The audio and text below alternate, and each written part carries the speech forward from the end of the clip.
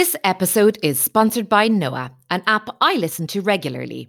The first 100 people to visit newsoveraudio.com/MediaTribe will get a week free to listen to articles from The Economist, Bloomberg, and the Financial Times, plus 50% off. Welcome to MediaTribe, the podcast that's on a mission to restore faith in journalism. I'm Shona Kinnair, an award-winning journalist with over 10 years of experience working for some of the biggest news outlets in the industry.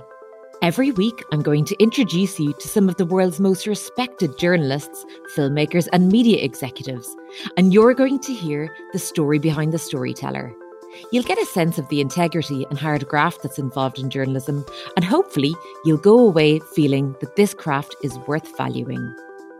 And then we got to Euston and I got into a taxi to get to the CBI, and I got in the back of the taxi and there's sitting Boris Johnson, the current Prime Minister, and he basically wanted to know who I was. And I remember him saying to me, when I told him what I was there for, he just looked at me and he said, "Doing a job on Hague, are you?"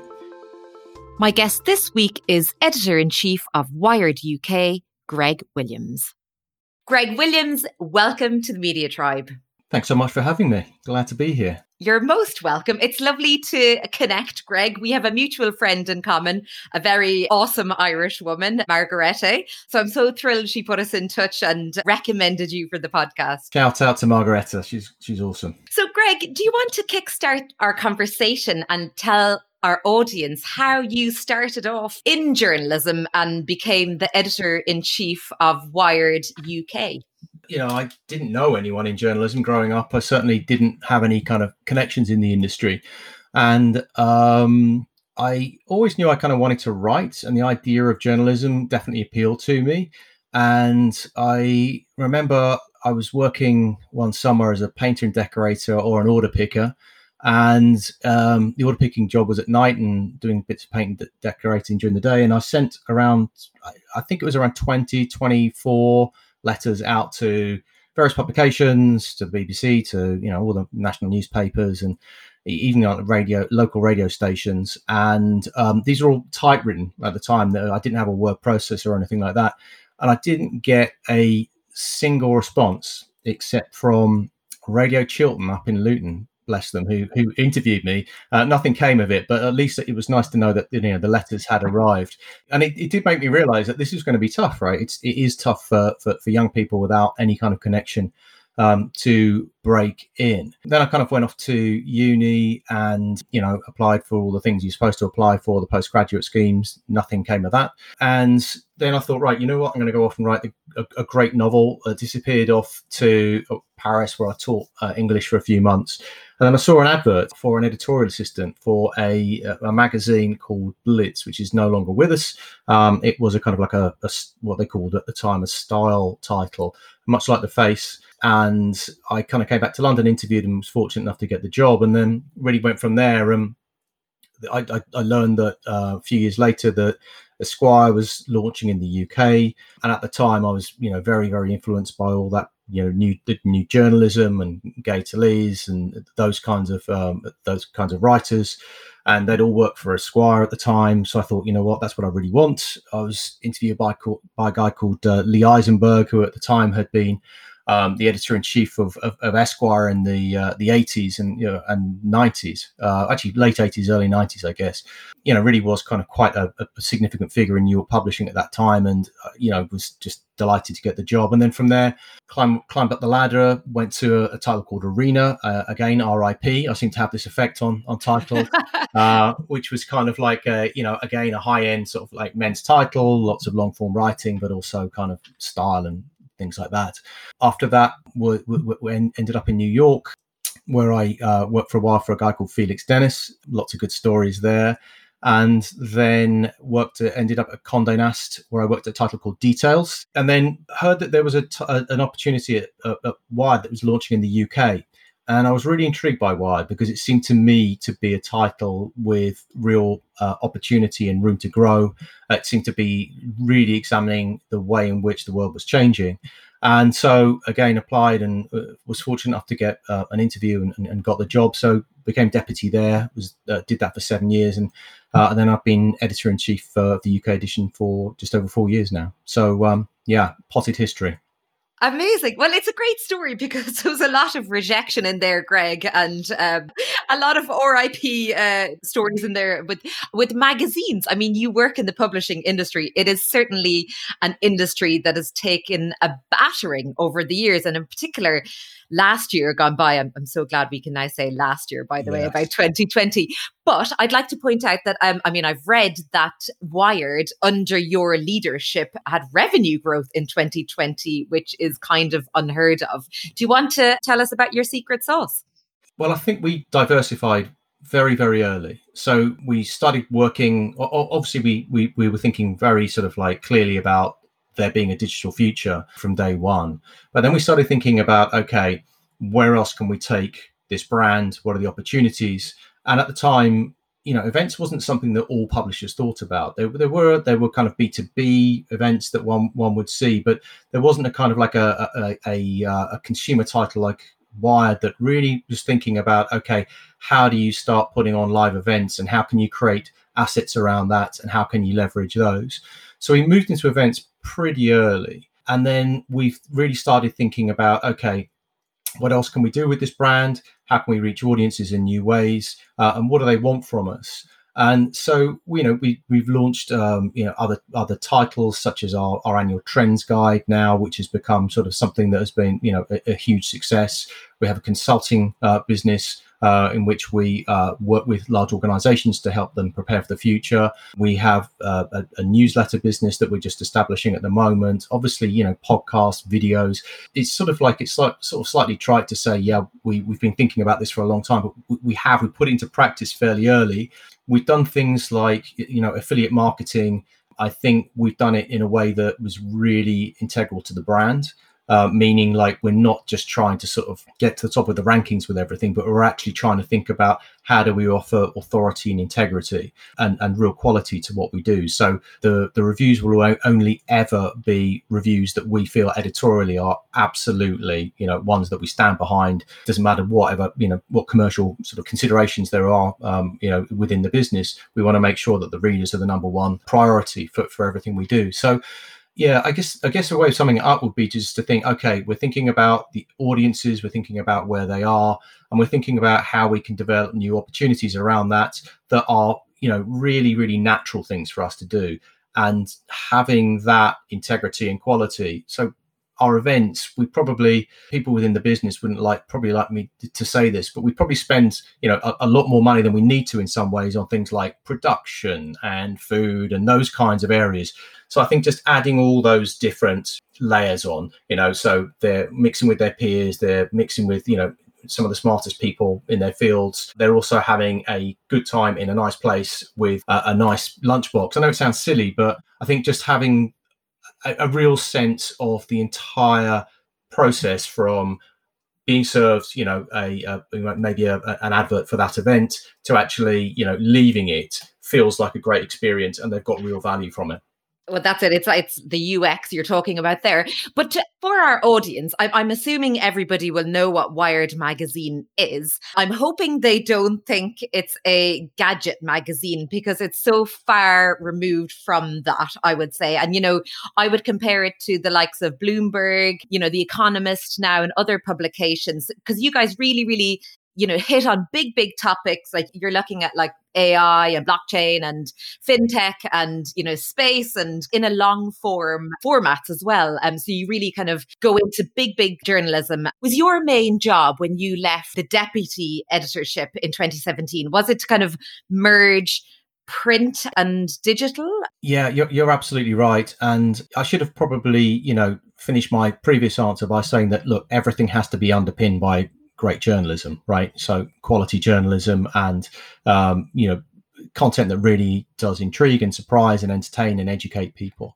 And yeah, so when I first took the job, we had division between print and digital. And my first job was to make sure that everyone worked across all those things, all those platforms that we have. And I think that the great thing now is if you go onto the editorial floor, There will be editors who maybe are, they're commissioning a story for their section on the digital or the print title. Maybe they're writing a story for digital.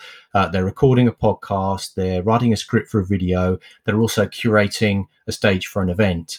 And I think that, a lot of people talk about, oh my goodness, I wouldn't come into journalism now. But I think in some ways, although it's still very challenging, and it's still a very challenging, situation, I think for many publications, I think there's just so many different ways in which people can tell stories now, and the opportunities are enormous. And obviously, for many writers, and we see this in the rise of newsletters now and Substack and platforms like that, there is a way of reaching audiences in a way that we've never had before. So it really is a very exciting time, I think.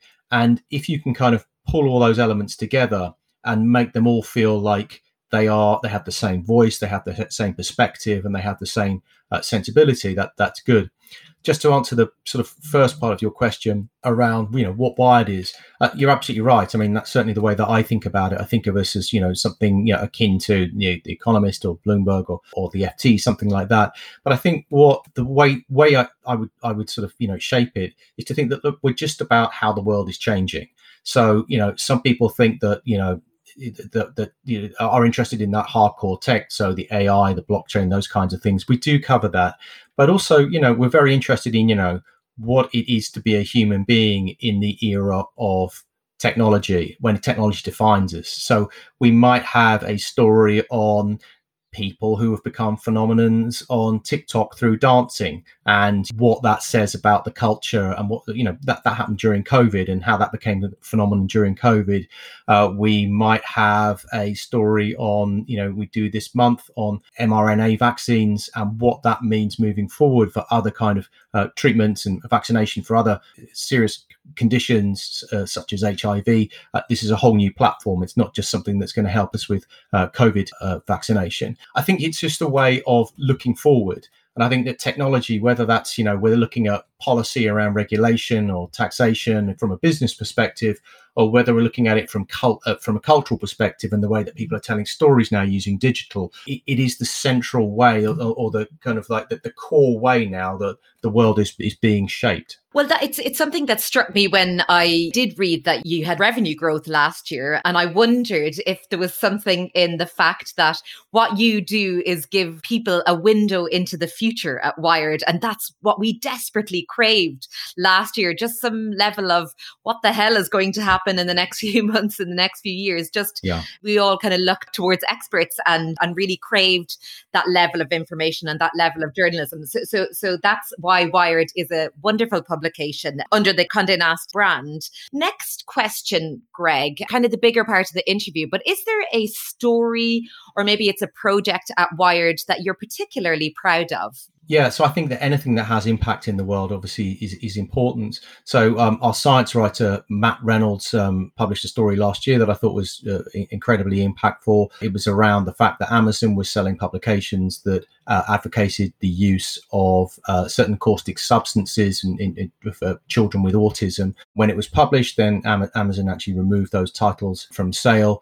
We had another story about YouTube and the way that paedophiles were using timestamps on YouTube on certain videos to alert each other to material that they might want to view, and that caused YouTube to change its policies. So I think that kind of thing can have impact in the world. I also think that clearly, our job as any journalist job is to interpret the world, right, and understand what it's happening, why it's happening, and to try and offer in Wired's case a perspective on what might happen in the future.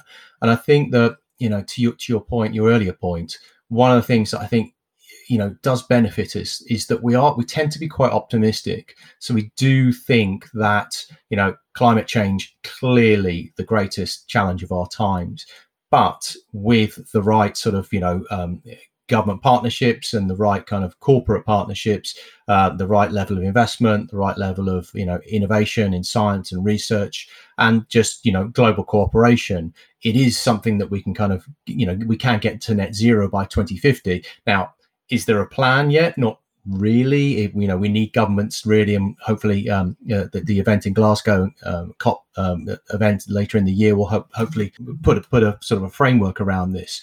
But I think that Wired as a title tends to be curious about the world and excited about the world. And I think that, given, we live in pretty challenging times, it's nice to feel that there is sort of like some hope out there. That's not to say, by the way, that if we, particularly digitally, if we see people that we feel aren't doing, the right thing, then we will not certainly, pull our punches. Well, what I really like about Wired is the fact that, many of your articles, as you kind of alluded to there, offer solutions. Like there is this kind of sense of solution journalism at the end. I mean, one article I recently read was about artificial intelligence and the lack of diversity in that sphere. It's dominated, Kelsey Priest, by elite white men, Greg. And your article in Wired talked about a lady of color who'd been fired from Google and how problematic that was, because the way in which AI is used is, of course, it will be used in the criminal justice system, and it will be used in healthcare and all these other various places where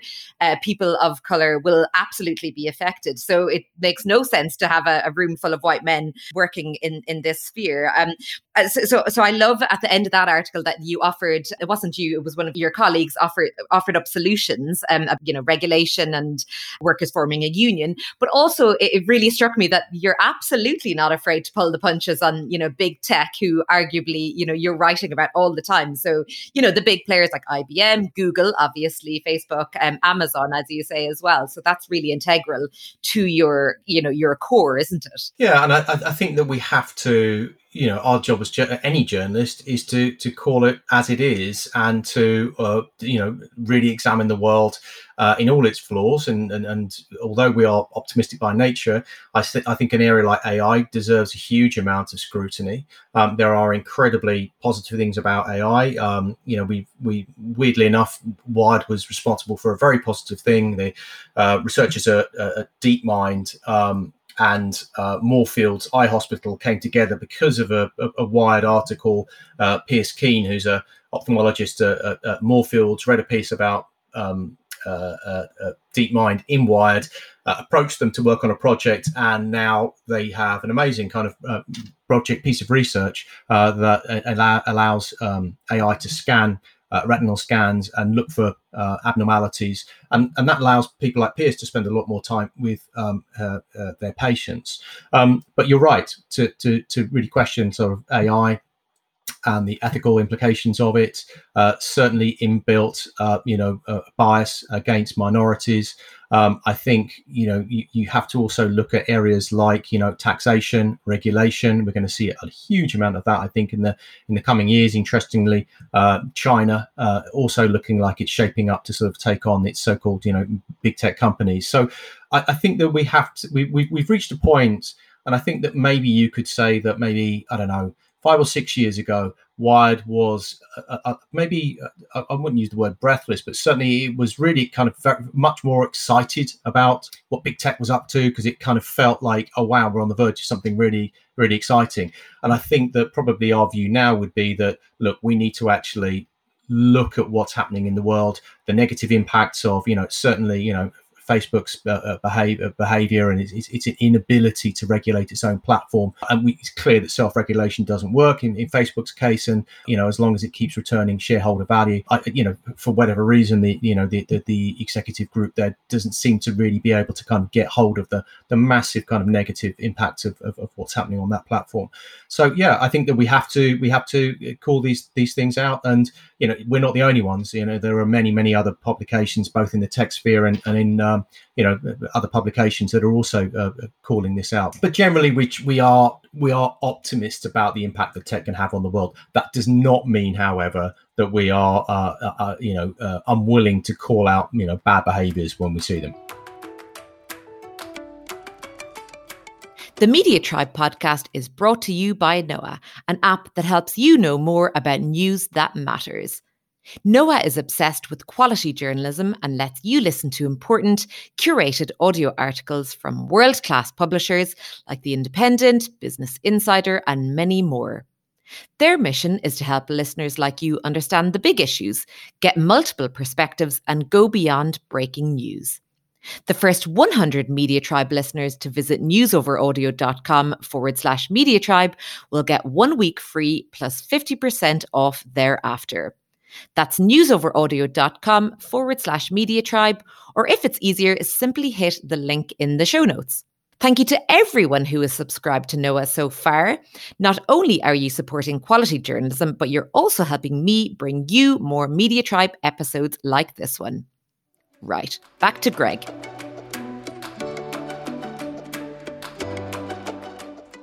Well, I mean, it's so obvious that big tech companies are increasingly taking on a geopolitical role. That, to me, just feels utterly dangerous. I mean, it is. They've proven it themselves. And, is there a sense at Wired that you're going to tackle this quite differently than what's happened in the past? I mean, after the year we've had? So, yeah, I think you're right. Tech's taking on a geopolitical role. Clearly, there are different versions of the internet developing. There is kind of like the state-run version in China, which is kind of strange hybrid of, incredible innovation, but always kind of within the oversight of the state. Then you've got, the Brussels model, which is a bit more geared towards, protection for users and data privacy. Then you've kind of got the original, I guess, the Silicon Valley version, which is the open platform and everyone has access and no gatekeepers, which are clearly that hasn't come about.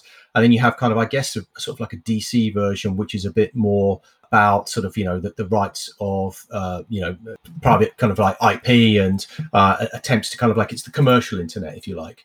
And then I guess you could say there is, a Russian version, which is kind of like almost like the spoiler internet. So it takes this kind of flow of information and it tries to impact the world in ways that it's advantageous to its agenda. And then I think you're also seeing India. So you're seeing a lot of homegrown companies in India really developing very interesting platforms, a huge growth there. And I think that, if you're looking to where the internet and where there's real opportunity for growth in technology, I think India is going to be the country that I would be really interested to follow in the coming years. Interesting. And I mean, in a journalism context, do you feel that the future looks quite bright in terms of how our industry will fare with technology? I've discussed this on the podcast before, but we have seen so many layoffs from the kind of the digital outlets that promised so much back in the day. And it's just so disappointing. And especially for the younger journalists coming through when they see this and they think, right, maybe that isn't the industry I should enter. Yeah, I mean, look, I think that you've still got to look at sort of titles that have. The New York Times was declared, DOA just a few years ago. I remember kind of reading the stories about the fact that they were leasing office space to, the Mexican telecoms magnate, and people were saying it's over. You just look at the amazing growth in subscribers, and they've done that. First of all, okay, they looked at costs and they looked strategically about their business, but then they invested enormously in writers and journalists. And then they thought very differently about okay, how do we present our journalism and how do those desks work? So they probably work with audience growth managers. They work with data visualization specialists. And it's a different way of working, and it's different from the traditional way of working, certainly the way I kind of certainly came through. But I think that it's really intriguing now to really think about, okay, here's a great story. How do we want to tell it? Actually, is this probably better as a video, or does it work maybe as a podcast episode, or could we do something more interesting with the data visualization? It's not always just about, okay, get a reporter to get out there and get some interviews. And I completely understand your point around the fact that it is challenging. And that's why all publications now need to be thinking about, okay, how do we, really create passionate advocates for our brand and on what we do. So, while there's enormous pressure on all of us, I think to, widen the top of that funnel and get as many people reading and get as large an audience as possible, watching videos and all that stuff. That's incredibly important, obviously. But I think that further down that kind of that funnel are a group of people who are really passionate about, the product and what you do, and the writers and the storytelling and the various ways in which you do it. And you only have to look at sort of like the way that, the New York Times has spun off the crossword. It's spun off its cookery pages as very separate entities that you have to subscribe to. You look at the enormous growth in the New Yorker, which is really just doubled down on, amazing reporting and investigations. And I think that there is real sense in which, because there is so much content out there, that actually, if you can do stuff that really resonates with people, and it has, as I say, Oil's bang on about integrity, authority, and quality, and it has your imprint on it as a brand, then I think there is real opportunity. But I think you have to have all those pieces in play. Yeah, well, I think it's going to be really interesting to see in a post-Trump era if the New York Times, if that growth trajectory continues in that direction. I hope, and I think it will. Last question, Greg, always a bit of crack, and we encourage all of our guests to be very open and reveal all the juicy details that have never been revealed before. But is there a crazy bonkers moment in your career that has happened to you that you'd like to delve into? Well, yeah, I mean, there's been lots of kind of, so I started my career, I wanted to be a long form sort of like profile writer, because I'd read, people like, all the obvious people, Gator Lees, and so I did a lot of that. So I've got a lot of those kind of stories that I won't divulge, because I think they're sort of they're anecdotes, not stories. But the one I was thinking about earlier on today, funnily enough, was around, gosh, when would this have been? I guess it was sort of like around 96, 97, maybe even 98. And William Hague became leader of the Conservative Party. And I sort of like watched him go to the Notting Hill Carnival, and he wore a baseball cap, and he was trying to really connect with people, and he wanted to be a new kind of Tory leader, the Tory leader. He was a man of the people. And I think actually, in retrospect, he was really trying to modernise the party. And anyway, I thought, great, I'd love to spend some time with him. So his press team sort of seemed to think this was a good idea, because I was working at Arena at the time. And I went up with him to the CBI conference in Birmingham. And first of all, there was all this kind of like palaver. I think he was with Sebastian Coe, who was like one of his chief advisors. And I think George Osborne at the time might have been his advisor as well. And there was all this kind of confusion with the tickets, and he nearly got kicked out of first class, and the ticket collector the whole thing kind of just turned into this kind of like rather sort of like bad journey. And I was trying to get time with him, and me and the photographer were thrown out and sort of sent into, the regular coaches. And then we got to Euston, and I got into a taxi to get to the CBI, and I got in the back of the taxi, and there's sitting Boris Johnson, the current Prime Minister, and he said, he basically wanted to know who I was, and he said, and I remember him saying to me when I told him what I was there for, he just looked at me and he said, "Doing a job on Hague, are you?" And it was kind of like that kind of classic sort of like journalist recognition of what was going on. So got to, and obviously he was at the Telegraph at the time as a columnist. We got to the CBI, and Hague was going to give the big speech. He was the new leader of the Conservative Party. And I remember, I think it was before the speech. Yeah, it was before the speech. He's in the green room, and there's various people there from, business. And I remember Bill Morris came in, who at the time was the leader of the Transport and General Workers Union. And Bill Morris is a big, imposing man, tall man. Anyway, so Bill Morris comes in, and sort of Morris approaches Hague to say hello to him, and Hague sort of like just takes a step backwards, because Morris is kind of quite an imposing figure, and as he takes a step backwards, he sort of trips over, he sort of like falls back into this glass table and kind of cracks this glass table, and I think George Osborne's pulling him out of this table. And it was this very sort of undignified moment, and I did feel bad for Hague, and then we ended up going back with him, and no one knew who he was. So I remember on the platform, people were saying, "Well, who's that guy? Like, why is there a big entourage around him?" And then we ended up going back to the House of Commons, and I said to him, "Look, where are you going tonight?" And he said, I'm going to the MOBOs, the Music of Black Origin Awards. And it just seemed like this very unlikely evening for like a leader of the Conservative Party. And it, to me, that just like reflected like it's a real, I felt bad for him because it was just this sort of terrible litany of calamities. But he was also trying to, modernize. He was wanting to go to the MOBOs that evening. But as a journalist, you just have to write what you see, right? And it was one of those just gifts. Like all I had to do was write down what had happened that day. And it just ended up being this kind of, really, really enjoyable story to write. I didn't have to do anything. I just had to say this happened and that happened. But yeah, I think in retrospect, I think he'll go down as someone who was probably a man before his time. Oh, brilliant. Well, it's brilliant. Thank you so much, Greg, for indulging me and taking us through all your brilliant work at Wired and what you guys are up to. We really appreciate it. So thank you so much for coming on the podcast. No, that's all. Thanks so much for having me. It's a lot of fun.